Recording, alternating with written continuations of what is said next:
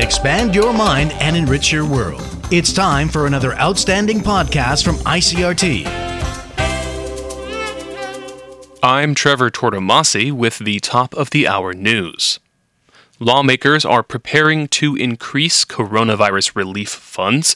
The Executive Yuan has proposed increasing the special budget for COVID-19 relief to 630 billion NT. The proposal would also extend the deadline, 延长期限, to apply for relief funds until the end of next June. The bill has already passed its first two readings in the Legislative Yuan, and lawmakers are scheduled to review it for the third and final time next Monday. A preparatory meeting for that effort has been set for Thursday. And the Food and Drug Administration is warning those trying to gather people for buying rapid coronavirus tests online. The FDA says the tests are medical equipment, 医疗设备, and can't be bought over the internet, and that people violating the rules will face fines of 2 million NT maximum. Local media report that there were group buying requests on Facebook and Instagram for COVID-19 tests so that people can conduct them at home. The FDA says currently it only allows medical professionals to conduct the test. Officials say there are concerns of safety and accuracy for the rapid test if individuals administer it at home. And the number of workers on furlough has remained fairly stable, 稳定.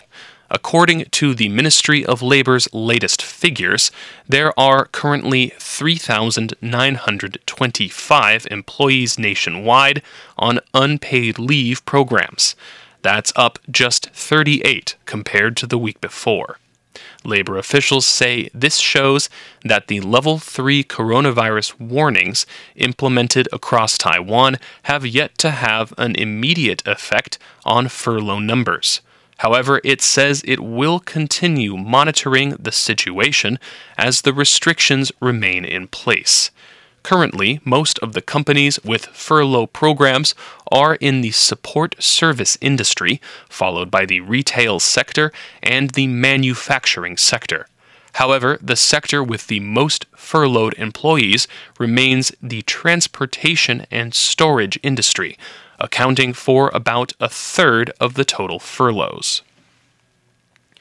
And the U.S. Biden administration's solar power, 太阳能, ambitions are colliding with complaints that the global industry depends on Chinese raw materials that might be produced by forced labor.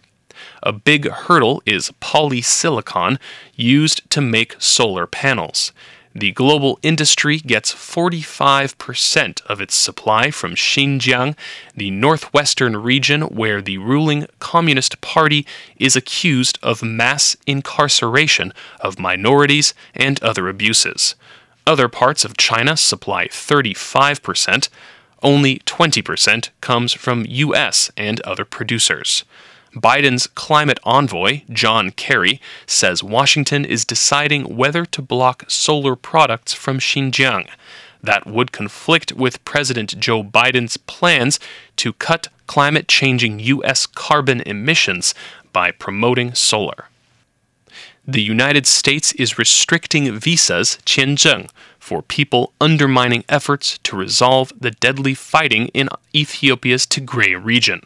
Other U.S. actions linked to the crisis include wide-ranging restrictions on economic and security assistance to Ethiopia. In a statement, U.S. Secretary of State Antony Blinken says it's time for the international community to take action. The 6-month-old conflict has sparked allegations of ethnic cleansing and fears of famine. Thousands of people are estimated to have died, and local authorities and aid groups allege that atrocities, including rape, extrajudicial killings, and forced evictions, have been part of the violence. And the COVID-19 death toll in India has passed 300,000 as a devastating surge of new infections shows no signs of easing. The Health Ministry today reported 4,454 deaths in the last 24 hours, bringing India's total fatalities to 303,720.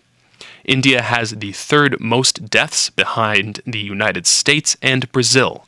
Experts, however, believe the true toll is significantly greater.